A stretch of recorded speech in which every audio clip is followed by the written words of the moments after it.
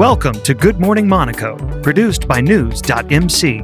Here are the top stories for Wednesday, March 3rd, 2021. With less than 7% of its population inoculated against coronavirus, France has now admitted that the Oxford University-developed AstraZeneca vaccine is safe and effective for all ages.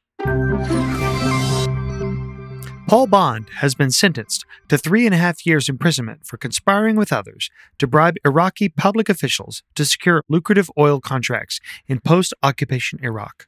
Bond, a former sales manager at SBM Offshore, had been found guilty last week on 2 counts of conspiracy to give corrupt payments following a retrial of his case at Southwark Crown Court. The Principality of Monaco is involved in the 2021 edition of the United Nations World Wildlife Day, set for March 3rd. This year, the focus of the special day is on forests and the profound impact that they have on the preserving life and indeed the planet. While 350 million people live in or around forests, at least 1.3 billion more depend on them in some way. Forests are also home to a broad range of life and sustain all life on Earth through the absorption of CO2 emissions. Yet too many of us take forests for granted. A Monaco resident, aged 82, who had tested positive for coronavirus has died, the government reported on Tuesday evening.